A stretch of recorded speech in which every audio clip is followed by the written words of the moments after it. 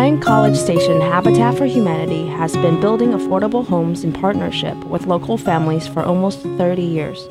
Nonetheless, not everyone knows how Habitat works. This audio series is designed to tell the story of Habitat from different perspectives. This segment includes the voices of various people we interviewed and is narrated by series producer Janet Morford.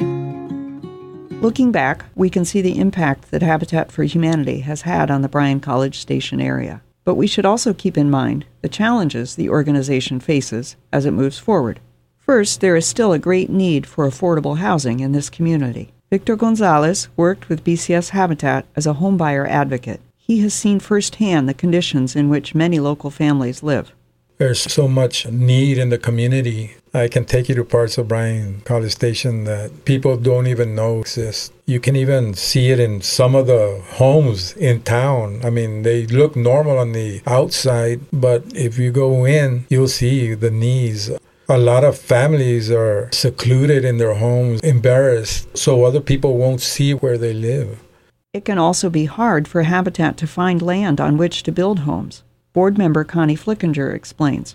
Land is always an issue here. Land costs in this town, in this county even, are pretty high because we have the ability to charge those amounts because of all the students that are brought in, the money that people can make on just having a rental house in this community. Most people aren't really willing to give up land that is very valuable in this town. As demand for rental units grows, areas with modest single-family homes are often threatened.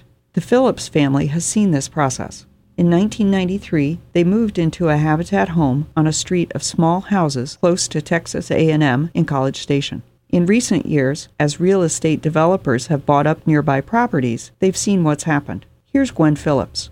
They don't want the house. Someone will come over and knock it over, and then they'll build these houses for the students, what they're called Aggie Shacks. Now, every other house is an Aggie Shack. They're new. They're close to A&M. The students like that. The parents like that because it's so close to A&M. Phillips understands the appeal of the new constructions, but she also sees the downside of this pattern for the neighborhood as a whole. The feel of it is different.